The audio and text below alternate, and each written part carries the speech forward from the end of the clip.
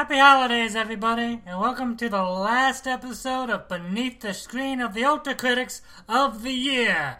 And fittingly, we don't have Thad with us today.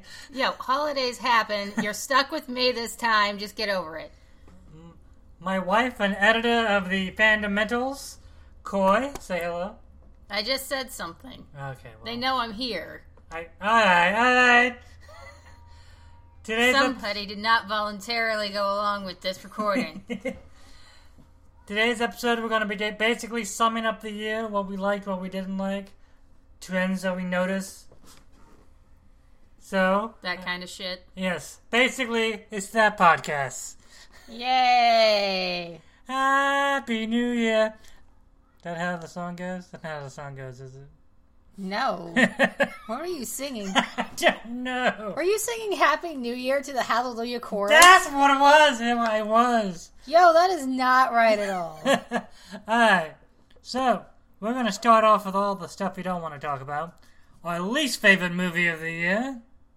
Which one? Oh, I don't know. What comes to mind? Transformers? Oh, God, that was awful. Wait, was 50 Shades Darker this year?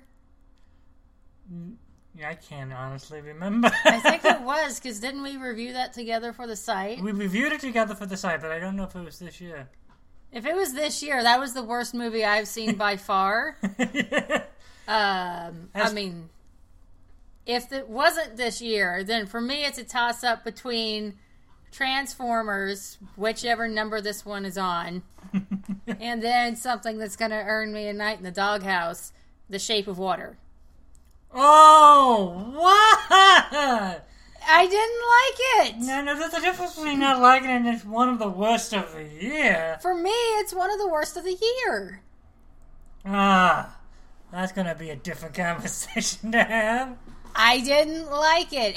Look, if you don't like that 50s aesthetic, this is not the movie for you. Oh yeah, no, I'm not going to lie. If you don't dig Guillermo del Toro's love of all the shades of green, probably not going to be in it. Yeah, so you can say that for other people and it's okay, but for your wife, it's a betrayal.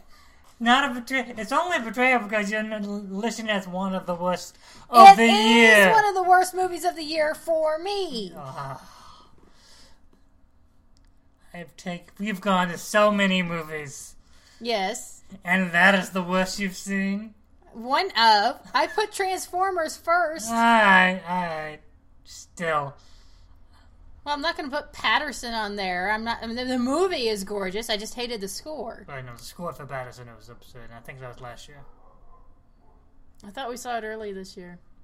We saw it early this year? It came out last year. If you haven't seen Patterson, by the way, Adam Driver. Jim Jarmusch. Adam Driver plays a poet. I know it sounds awful, but it's actually really good. Except for the score. Okay, so getting away from my top two worst, what are yours? Well, Transformers is pretty fucking awful. Book of Henry, I tend to go for it. See, I'm surprised by that one because the further you get away from that movie, the more you appreciate it as being batshit insane. It is batshit insane, but it's also really bad. Like, it's a bad movie because it doesn't work. Okay. But it's a bad movie that you can at least be entertained by. Like, it's never boring. So it's a bad movie in the sense of it's entertaining, but at no point in time are you actually feeling anything what the movie's trying to make you feel. See, I think Shape of Water is a bad movie because I checked my watch to see how much time was left in it. How many times? You even caught me doing it. I caught you like 2 We came out of the theater and you said, I don't think you liked it. I saw you checking your watch. Okay, we'll call Book of Henry as it's a bad movie, but it's a bad movie you have to see. Okay. As far as, oh god, one of the worst movies I've seen this year.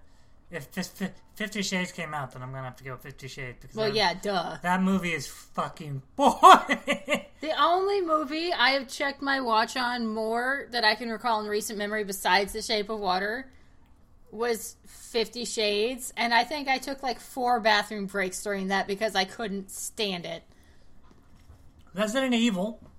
Was that this year? If it was, I didn't see it. I believe Resident Evil's pretty awful. So Resident Evil or Kingsman 2, which I fucking hated. Oh, I remember you coming home from that one in a bad mood. You were not pleasant to be around for like an hour after you got home. Kingsman 2 was one of the laziest motherfucking films I've seen this year. It was such a waste of Pedro Pascal. Oh my... Everyone. It is unanimous. Everyone I work with, like, I loved Pedro Pascal. God, that movie sucked. Even people who love the first movie. Pedro deserves better. Most people deserve better. No, I loved everyone. It's like, is that Burt Reynolds? Oh, he was so... Yeah, even I was like, is that Aladdin Burt Reynolds? That has to be... Like, he could... If they were to do a Smokey and the Bandit remake... Oh, my God. I would not accept anybody else but Pedro Pascal. Outside of Oscar Isaac.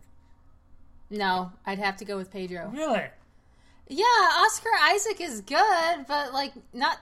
He doesn't have the Smokey and the Bandit game. No, he doesn't. But he has the mustache game.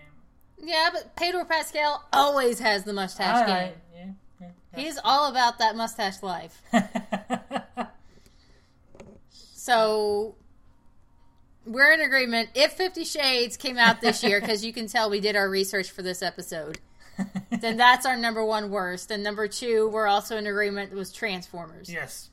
I know that movie was bad when we, at different points in the movie, were having to tell each other to let it the fuck go.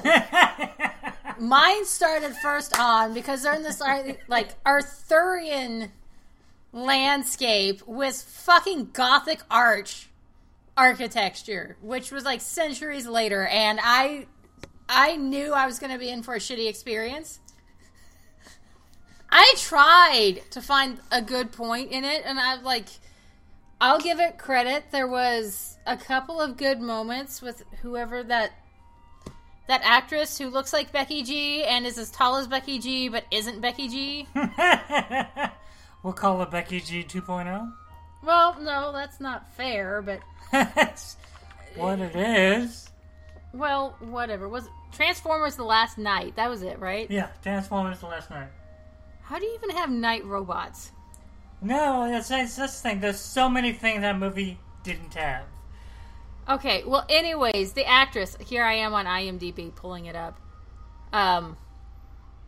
Isabella Moner. Anyways, Isabella and Mark Wahlberg. They actually had some fairly fun chemistry. Okay.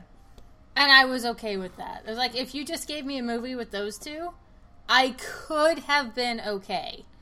But then we, like, completely cut off and went to an entirely different fucking movie with the most cliche, not Megan Fox wannabe stand-in. Right. She's quirky. She's hotter than anyone you'll ever meet in your life, and she's a professor of history. Which they never really use to solve anything. I know. She just has this magic bloodline, but nothing ever comes of it because Cade's the chosen one. Right. Which is odd, because if you're going to have magic bloodlines... I know. You would think it would be the white lady, except for when it can be the white guy. Well, now that's the thing, because Sam Witwicky, fucking horrible name, had magic bloodlines, and they let that play out. She has magic bloodlines. It's like, oh, we switched it. It's like... Okay, yeah. But there's a big reason on why they played it out with Sam Witwicky, and they didn't for Vivian Wembley. It's because he has a penis and has magical powers? Something like that. Okay. It's maybe not quite so cis-normative, but yes. Yes. But also, like, what kind of name is Cade Yeager? This is not Pacific Rim. It's the type of name that you make up for Transformers. What kind of name is Sam Witwicky? Well, that at least sounds like it's in, like, Witwicky. It sounds like it's in the realm of something you would hear. No. Like, an average Joe. Like, no, Witwicky, yeah. Like, I could imagine that's too, like, not cool of a last name to be for, like, a standard It's croquet. actually from the cartoons, but that's beside the point. Well, whatever. Yeager?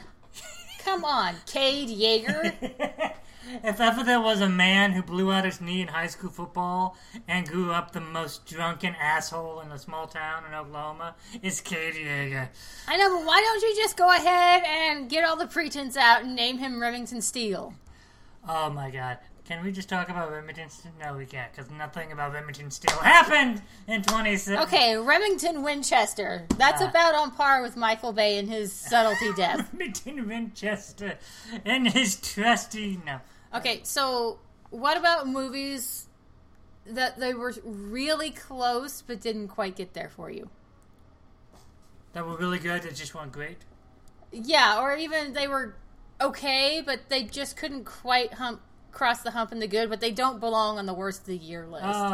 Okay, but not great. I almost want to say Chuck, but that's not fair because Chuck is actually a really good movie.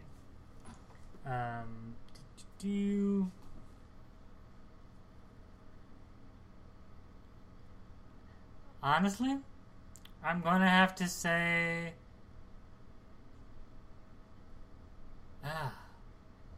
That's a tough question. You got anything for that? Guardians of the Galaxy 2. I actually think it's really good, though. I don't think it's... I liked it the first time I saw it. Okay. When I rewatched it, I was like, this is why I don't rewatch movies. Oh, the flaws popped out at you? Yeah. Okay. And this is why, like, unless I really love a movie and I know rewatching it will not kill that magic... Right. I won't rewatch a movie because I know my analytical brain is going to kick in instead of the yay, everything's happy part, right. And it's going to start pointing shit out. Right. Well, to some degree, I guess we could say The Greatest Showman, but I love The Greatest Showman, so I feel like not calling it good seems to be an anathema because what you're wanting is something that was almost good. Yeah. And so I still didn't love it. I just I see what it's trying to do. You came home and seal clapped over that movie, so I don't think it counts. I don't really have any that sticks out of my mind on that. Because mediocre movies tend to just sort of float away. Mm-hmm. Now, to some degree, in Justice League. I'm going to disagree with you on that purely because I fucking loved it. I loved it too, but it was really close to being like a genuinely good movie. I don't know what the fuck you're on. I thought it was a genuinely good movie. Like, maybe not the greatest, but I thought it was a good movie. It's a good movie if you ignore everything else that's come before it. Well... Which you almost have to do. Okay. Fair enough. Also, I would say The Disaster Artist. I didn't really like that one. Everyone else seems to be drunk on it. You came home and said you have to really love The Room. You do, and I understand what it's trying to do. Mm-hmm. But you gotta really want it. Okay. There are people who haven't seen The Room and love it. Uh-huh. So knowledge of The Room isn't important. I just think it's one of the things. Well, Tommy Wiseau didn't risk anything, so I am not really at all sort of impressed by his daring do of getting a movie made. He's unfathomably wealthy, for fuck's sakes. Okay. What's another one? 3 Billboards Outside of Ebbing, Missouri. I didn't like this movie. I understand. The critics sure as hell do. Some do. Not everyone does. Okay. The problem with 3 Billboards is, for what it's trying to do, it cuts itself under, it's trying to be about karma and forgiveness and love and understanding. The problem is, they keep pointing out about how the bad guys have been systematically torturing the lives of the Latinos in the community, the African Americans in the community, and then those same people are then forgiven or redeemed by other white people. Right. And in fact, okay, the movie you hate, Shape of Water, Yolanda in Shape of Water, that one girl's always like, hey, move the line along, but she holds the elevator door open. Yeah. She has more of a story and more of an arc than the 2 black people and the 3 Billboards Outside of Ebbing, Missouri. Fair. Yolanda has motive. She's given, rough edges, and at the same time, we're given this sense that, no, she still likes him. She's just kind of, persnickety, because who isn't? That's a fucking line. Right. I think for me, it was The Man Who Invented Christmas. I mean, here's the thing. Jeremiah knows how sad this film made me coming out of it because I am obsessed with Christmas. Like, the Hallmark movies come on, boom, I am there. This movie had to do so little to make me happy, and it just kept taking a left turn every time. And I talked about it, like, I actually wrote a review for it for the site, and I was like, it can't figure out if it wants to be a Christmas movie or if it wants to be a biting commentary on class issues. My personal favorite part about The Man Who Invented Christmas was the rant he went on about what the fuck is the meaning of that goddamn crow. Because there's a crow in the movie, and they keep using it like it's an allegory or a metaphor or a symbol for something, and it's never clear, and I've never seen my wife just more in like a fit of just rage. I was really in the weeds about that damn crow. I was also like, why we introduced these like Tiny Tim and Bob Cratchit characters? They don't stay with him throughout this entire imagining. No, which, by the way, I will say, I did like, though, how they kind of interpreted and brought to life how a story is created. Oh, absolutely. And how characters are created. But then instead of, giving me Bob Cratchit, they stick with freaking Fezziwig. And he just kind of gloms around. And the only person you've got who's, really freaking trying, because after a while it feels like Dan Stevens is just kind of phoning it in. Right. The only person you've got is Christopher Plummer as Ebenezer Scrooge. Christopher Plummer, the man who will win 2017. He's already winning 2017, by the way. I don't know if you know this. Yeah, I kind of do know this. Okay. The whole story about, All the money in the world? Yeah. Yeah, no, I see you looking up Chuck there, and I don't think that came out this year. You had to have. I remember. Well, maybe it came out in theaters where we were this year. Yeah, it did. Well, okay. You got to see it. No, I was just looking. Anyhow, but no, The Man Who Invented Christmas is such a... Like, it's a movie you understand what it's trying to do as you watch it. Uh-huh. But then as it goes along, you're like, okay, I get it. It's one of those movies about famous people who write stuff, in which all the great lines, every single one of them, he hears from someone else and he has to write them down. It's like, okay, you are a writer. At some point, you are going to have to write something genuine. Yeah, it was just... There were parts of it I really liked. Yeah. But then every time it came to, like, making that turn, it veered left. Like, we talk about that one Sandra Bullock movie, All About Steve, where you could see that there was probably a good movie in there, but it just kept making every left turn possible. That's kind of how I am with The Man Who Invented Christmas. And, I mean, I'm probably more frustrated with it than it deserves, but I'm frustrated because I know what it could have been. I hear you. So, do you want to move on to really good movies that weren't great, but movies that like... Well, not so much that, but like movies that we love but no one else really talked about? Or do you have... Movies that we really loved that nobody else talked about. Like, we feel like we're the only ones who are really carrying the torch for it. I mean, I have a guess of what's coming up. I don't know that I have one for this. I'm trying... Like, I finally saw It last week before I went home for Christmas. Oh, when did you see it? Last week before I went home I know, for like Christmas. when? Like, did you go to the theater or did you watch it online? I watched it online. Okay. It came out on Amazon. Oh, okay. What you think? I liked it. It's really good, right? I am terrified of clowns, and I love this movie, but I think a lot of other people really liked it, too, so I don't...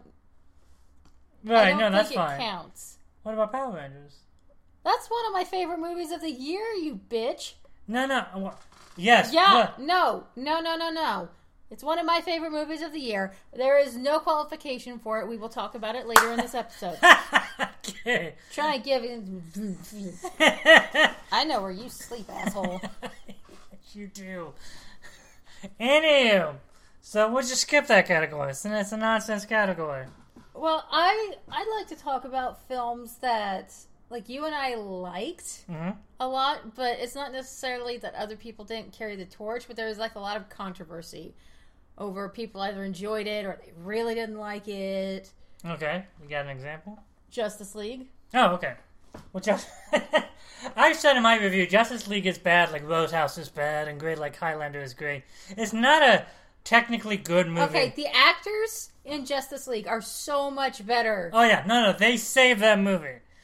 It's so much better than Highlander. So let's the acting in Highlander is what also saves the Highlander. Dad and I have already discussed this. Okay. It's not the fact that he's a bad actor. It's the fact that he's not behaving like a human being normally behaves, and therefore becomes intriguing. Okay. Well, anyways, this is my thing with Justice League. You shat on and shat on and shat on this movie all fucking year. Right. All the fucking year. Right. And then the movie comes out. He sees it 3 times in 3 different theaters in one freaking weekend. Yeah, 3 days, 3 times, 3 theaters. Yeah. I'm the one who was excited for it, and all of a sudden this asshole comes home after getting to see it's like, oh my god, it's amazing. I mean, some of it is amazing because it is just so what the fuck. Then other parts of it are just legitimately, I think, really good. Right. Like the lasso scene where the lasso scene is good. Where Arthur's sitting on her lasso right. and just goes off and starts getting super personal. The opening credits are good. The opening credits are good.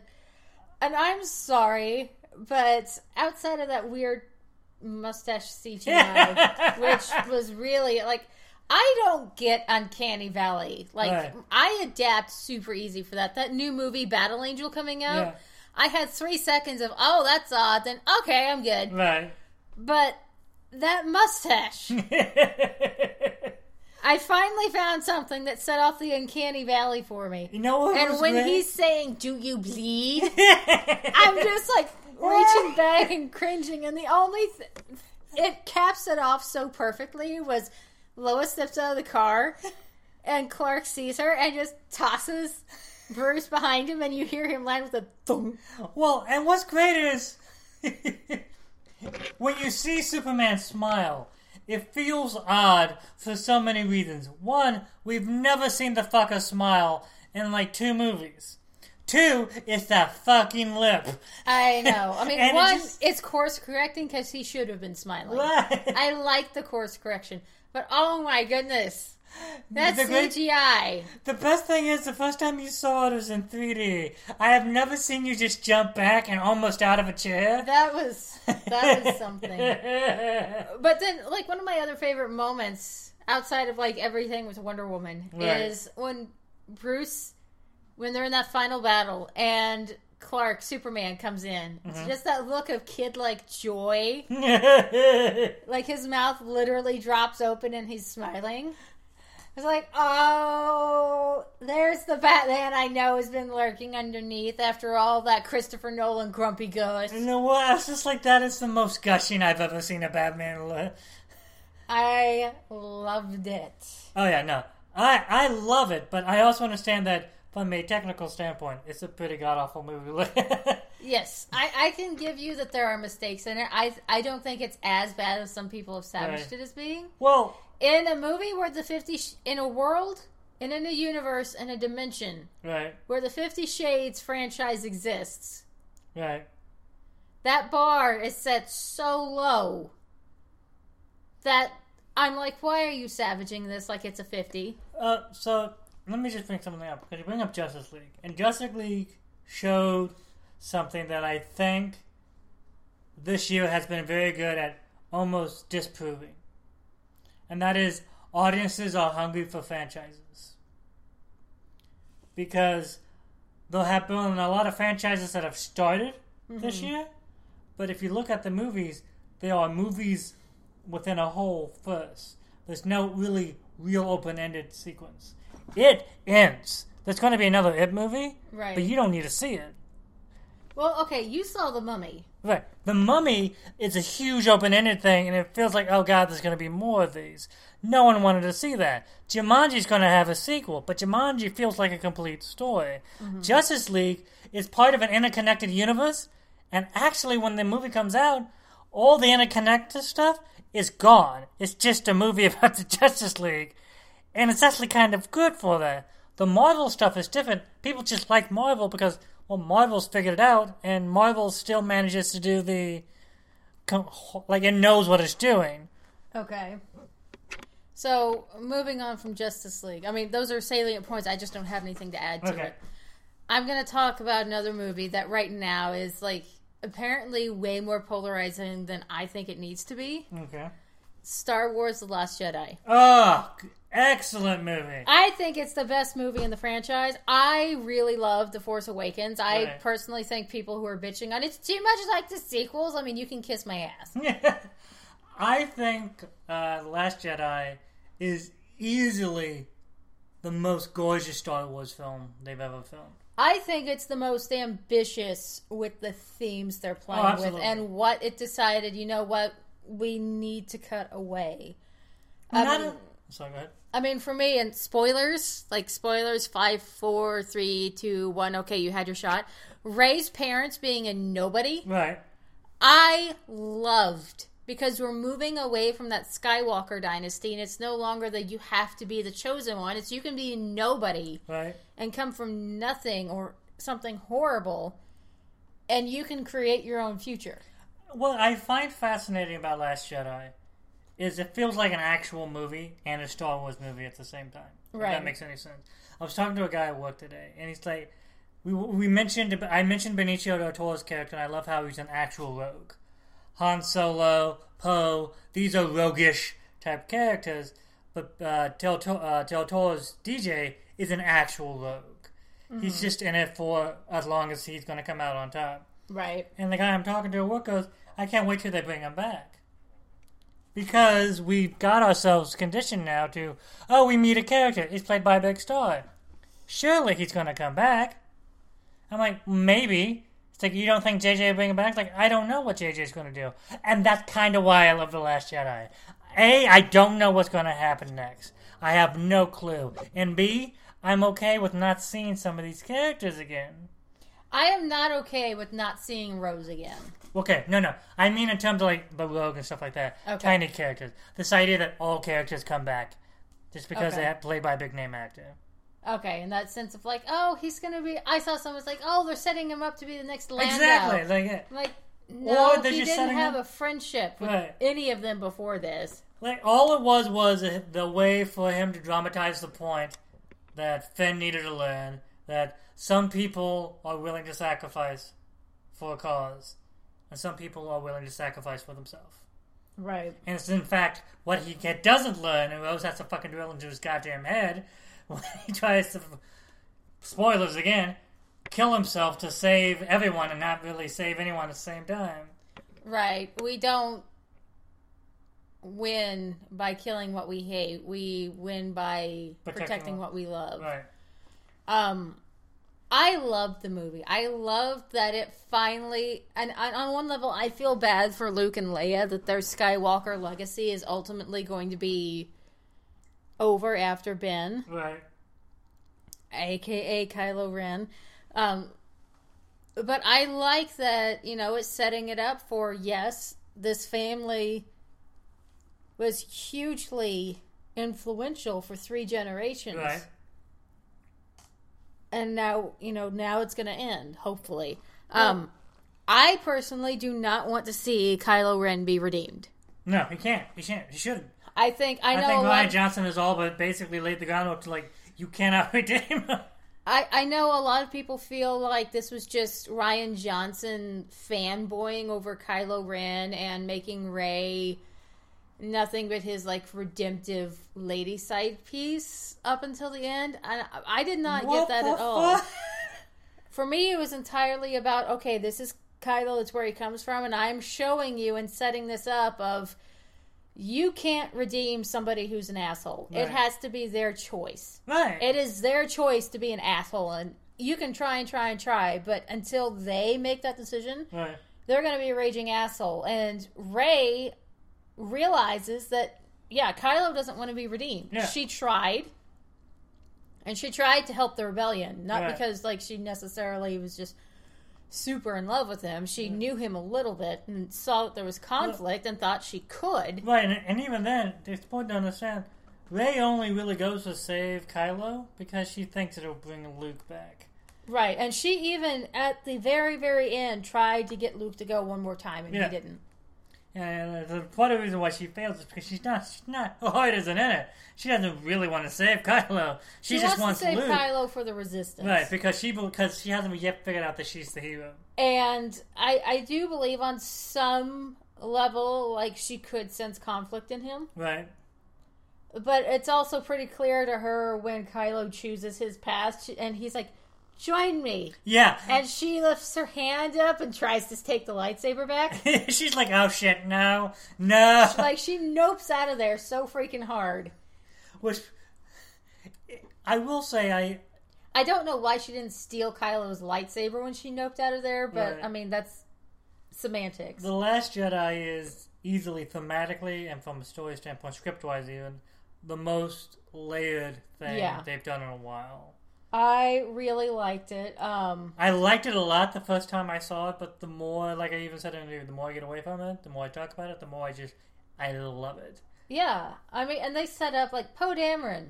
That entire subversion of that kind of Top Gun, I'm the macho alpha male maverick, I'm going to be the one to save us, and he winds up nearly getting the entire Resistance killed. Yeah. Well, like, it's really telling, too, like, when you see, like, after his stunt at the beginning of the movie, they had, like, how many bombers? Like, 3 or 4 bombers? They had, like, 5 or 6. Right. And they have none by the end. Yeah. And he thought it was a win. Right. And after they jump out of hyperspace, it's the main ship and, like, 3 other ships. Yeah. They had a fucking fleet in the beginning, and now it's just this. Well, I mean, not like maybe a massive fleet, but they had something. Right. That's something that would put up a decent fight. Yeah, they had X-Wings docking on the main ship. Right. Those get blown up. And there's something beautifully cinematic about Johnson's idea of, like, what if we make it a slow chase? What if they're running out of gas? There's almost something out of like a Ozu or some French New Wave film of just the idea of a slow chase. You can't move too fast. You can't move too slow. So for like an hour, it's just a slow, steady pace. Interspersed with like Canto Bight and Rain all them. I love the fact that it was so like you got so much of this world. You got to breathe. You weren't immediately aware how everything connected. It was fun to just exist in a Star Wars universe. Right. I mean, going back to Poe though, Right. like what you said, he sacrificed their entire bomber fleet. Right. A ton of their X-Wings, the ones that didn't get blown up in the Empire. I mean, not the Empire, the First Order attack. And he's like, we took out a dreadnought. And the thing that the entire franchise has shown over and over again about either the Empire or the First Order, Right. they have resources like whoa. And one of those big ships going down is going to smart a little bit, but they're going to have another one. Right. And what do? Yeah. They have another one. Yeah. So what did you accomplish in the long run except screwing your people over even more? I love that subversion. Well, not only that, it was like the whole movie spent a lot of time deconstructing the notion of the great man.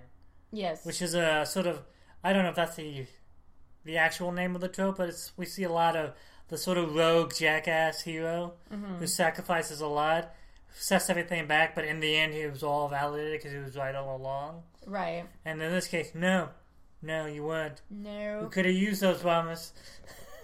Could have used a lot of those people. Oh, a lot of these people could have lived if you'd have kept your mouth shut. And I will point out, this movie's pretty bleak. It is. There is humor in it. There's humor, but it's never oppressively bleak. But understand that at the end, there's no more resistance. There is a handful of people. I mean, they'll resistance rebuild, hopefully. Yeah, the resistance fills the Millennium Falcon. Yes. Which also has Poigs and a Wookiee in it, so it's not exactly full. Yeah. So it's one of the things like, for all we know, the most likely there'll be more. But as of right now, there's no one else. But even then, the end shot, we see that child, the Force-sensitive child, show the resistance ring. One of the best last shots in the the showing of the children talking about Luke's brave last stand. Like, obviously that hope carries on. Exactly. I also love how, like, that little notion of stories, how stories sort of spread throughout. Right. On their own, like, they have their own sort of... And, like, I get why some people might not like this because, you know, this is the definitive ending of the Skywalkers, essentially. Well, I was going back to that conversation I had with the guy. He's like, you weren't bothered by the fact that Snoke doesn't have any backstory. And I just went, no, he's a plot device, not a character. Right. And he just went, whoa, that was totally not the answer I was expecting. It's like, have you looked at someone else's opinions besides yours? I'm okay with what they did with Luke. Well, this is the thing. I'm shocked that more people are shocked by how Luke ends up, considering ending up alone, a hermit, in a deserted, weather-ravaged climate is the only retirement plan the Jedis have. Yoda, Obi-Wan, and now Luke. The only difference is Luke chose a fucking beautiful island as opposed to a god-awful swamp at the ass end of the universe or fucking Tatooine. Okay, before we turn this into the Star Wars show, why don't we start going on... I know I have several favorites. You can start your first one. My first favorite? Yeah. Wonder Woman. Okay, like, we're in agreement. Wonder Woman, to me, is one of the best films of the year, bar none. Yeah. I think what we got to see with a woman hero... Yeah. It's not just, oh, she's strong and just like a male superhero. Right. Like, compassion is one of her biggest strengths.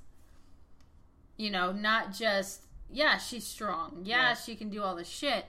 And she's super cool to look at fighting. But what you come to admire her so much for is her compassion. Right. And her wonder for everything. And even after she is disillusioned, she still chooses love. Right. I know, what about you? I love Wonder Woman simply because it was a hero movie that felt like a hero movie. Uh-huh. As we talked about this before. The moment she hears someone's in danger, she's like, oh, we should go save them then.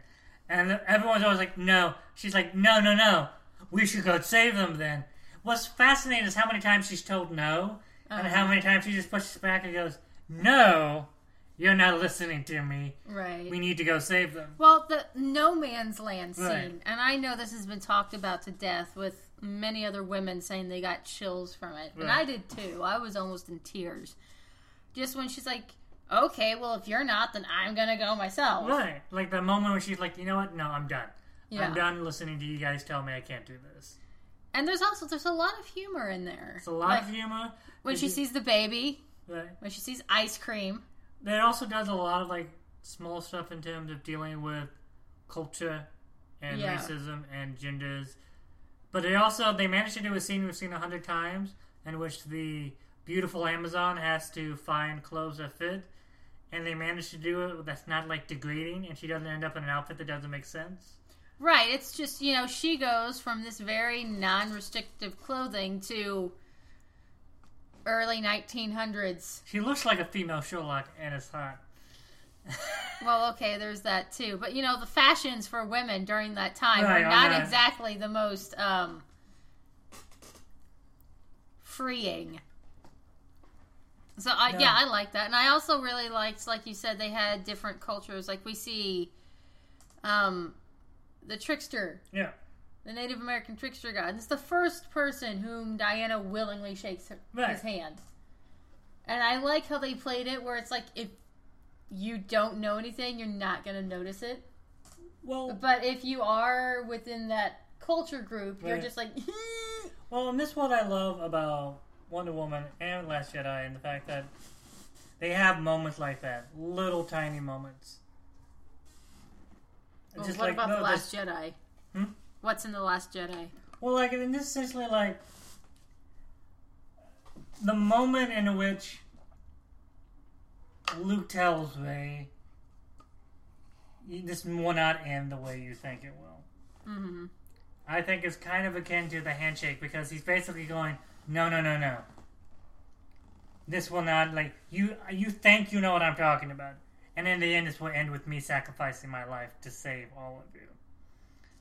I don't know that I wowould say Luke had thought that far ahead. Right. I think he was just thinking, this isn't going to end how you think it will, because I tried to confront Daddy-O once and lost my hand, and he was my father, and Kylo doesn't give a shit. Gotcha. That's how I saw it, because he still had to have that pep talk by Ghost Yoda. This is true. I think I'm just looking at it from a different, I think I could be, I'm wrong. I mean, I do love Wonder Woman for really introducing Gal Gadot to the world. Right. Casting was just spot on perfect. I'm talking like Ryan Reynolds Deadpool, Hugh Jackman Wolverine perfect. Right. And I guess to a lesser extent Robert Downey Jr. for Tony Stark. Oh yeah. Just because I don't know that I've seen him stand as hard, but like I've seen her just go really hard for that character. Yeah, no, like it's been a long time in the DC verse that we've had an actor and actress really stand that hard. I mean, we got Ezra Miller, but he doesn't have a movie out, right. So. And even then, a lot of people sadly don't like Ezra Miller. Well, that's their loss. Yeah. I mean, Jason Momoa does to an extent, but he's Jason Momoa, and he's kind of like that James Dean cool, so how much can you really stand for something? Right. Not only that, his movie isn't out yet either. Oh, yeah. This is also the other problem, but we're not going to get mired in the problems of DC. Yeah, that was a different podcast. That you will now have to revisit because you actually like Justice League. Uh-huh. Okay, so obviously we loved Wonder Woman. Right. What's your next one? Get Out. Oh, that's a good one. That came out early this year. That came out like in January or February. February, I believe. Yeah. And I'm really impressed by how much that is sustained. It's really good. Well, yeah. Like, for a first-time film, it's kind of amazing. Well, I like the conversation it started because I know Allison Williams, who plays she plays the girlfriend. Rose Armitage. Yeah. I loved that even months later when she was in an interview and they asked her about the role and she was like, so many people keep asking me, well, she was being controlled too, wasn't she? Like, they keep wanting her to be innocent. I was like, no, she was a predator picking people off. And it was normally white people asking me this. No, like, that scene with her, like, when you see her put up all the pictures of the past people she's victimized, and you just see her eating oils with milk, it's disturbing and hilarious all rolled into one. Like, Jordan Peele did a masterstroke of just how many emotions rolled into one we're feeling in this movie. Right. Like, you're never too scared that you can't laugh, but you're never so amused that you're not actually, like, coiled in a spring. Right. I mean, like, even at the end, where I know originally he said he was going to have it be where she put her hands up and, like, our main guy, Daniel Kaluuya character. Chris dies because, it's a cop. Right. And just that whole poor white lady with the angry black man on top of her and the cops come up, like, that I'm so happy he went with that other direction. Well, because that entire psych out where, turns out it's his friend from the TSA. Right. Well, what's sad is, and what's horrifying is, the original ending makes sense. It does. And this one makes sense too. It also just feels right, though.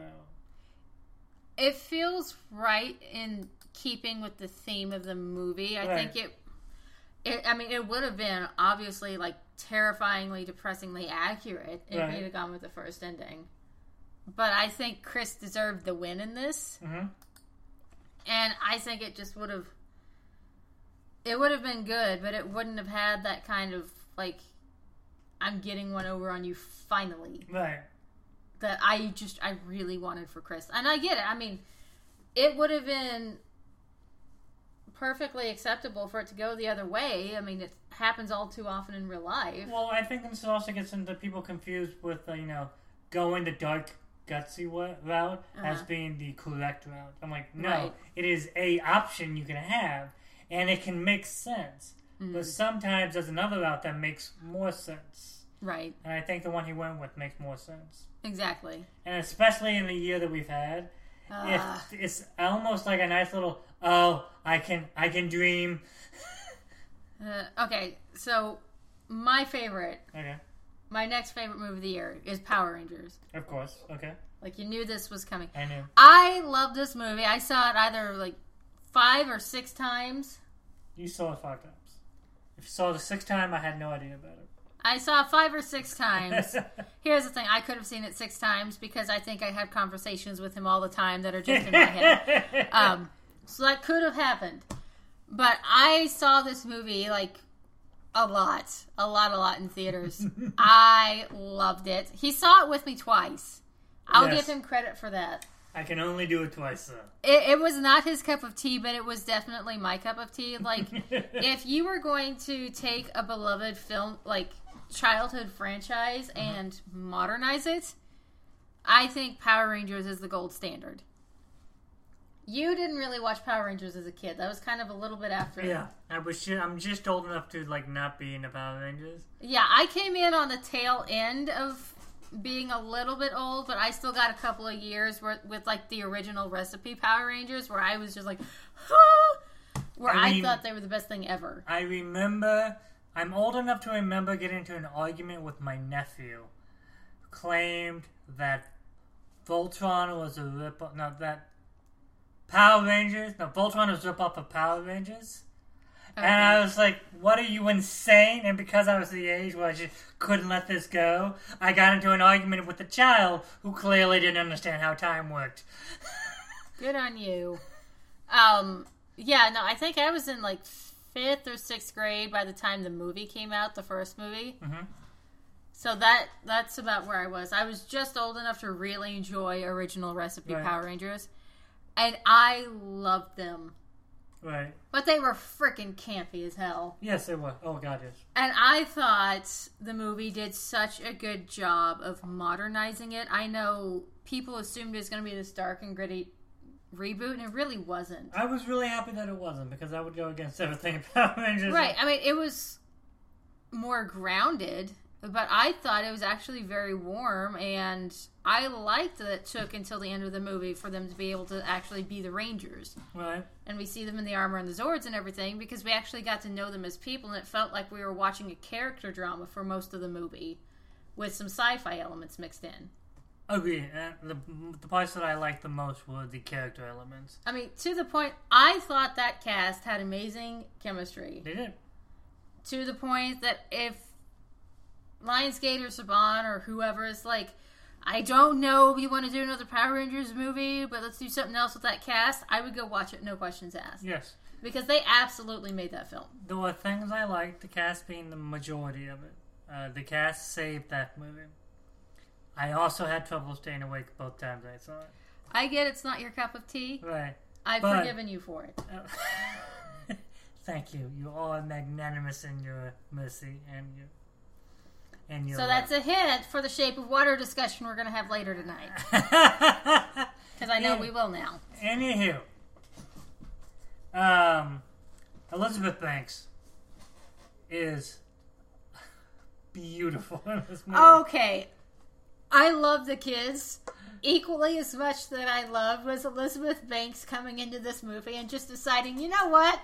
I'm going to have as much fun as possible. She goes like full on the Kirk, Clancy Brown as the Kirk. It's kind of beautiful. I know! She just goes full on, you know what? I'm going to embrace this and just go as far as they're going to let me go. The Kurgan, sorry, but yes. Yeah, I know what you're talking about. That was amazing. There's a moment where she's trying a Krispy Kreme donut. While Goldar just punches through the wall. Like, the scene itself is absurd, but that moment is like pristine beauty. With Destiny's Child, I'm a Survivor playing in the background. It was amazing. Or when she's with Trini, the Yellow Ranger. Yeah. That entire scene where she's just like going full on, woohoo! And I'm thinking, man, Becky G must just be like, please don't cut me. please don't cut me. Because she's got those metal fingers on, and I'm just like, she's going so into it. And I'm like, all I can think of is like, man, that just takes one slip of the finger on the neck. Yeah. But yeah, she was beautiful in this. I loved her. If we get a sequel, I don't even really care about Lord Zed. I just want to see her back. Yeah. And I liked what they did with Billy. Okay, I love the diversity in this film. Yeah. I loved how all the different kids, there was one white character. Right. And then Billy was autistic on top of that, and it was, I have a lot of autistic friends that I asked, what do you think about this movie and this portrayal? And they're like, this is the best portrayal of an autistic character we've ever seen. I will say, it's really odd. They get movies like Power Rangers and Fast and the Furious, Last Jedi, Rogue One, and which they're so effortlessly diverse. Mm-hmm. And then you have people like, it's really hard. I'm like, no, it's not. Power Rangers did it. Okay, seriously, Power Rangers put out the first cinematic queer superhero. Yeah. That was Trini, and she was Latina to boot, played by Becky G. Right. Frickin' Marvel, well, yeah, maybe one day. Disney did, look at our gay character in Beauty and the Beast. And it's like, you blink and you miss it. I will Trini gets this entire scene, right, this entire monologue about her life and her sexuality. Shout out to Tessa Thompson, though, for playing that character queer, even though Disney won't say it. I know. I will give her total props. We're like, nope, she's queer. Oh, we're taking out your scene, though. That's cool. Still playing it like that. Oh, well, I'll just go in front. You know that scene where the Valkyrie's going down and my character looks super sad? That was going to be my lover.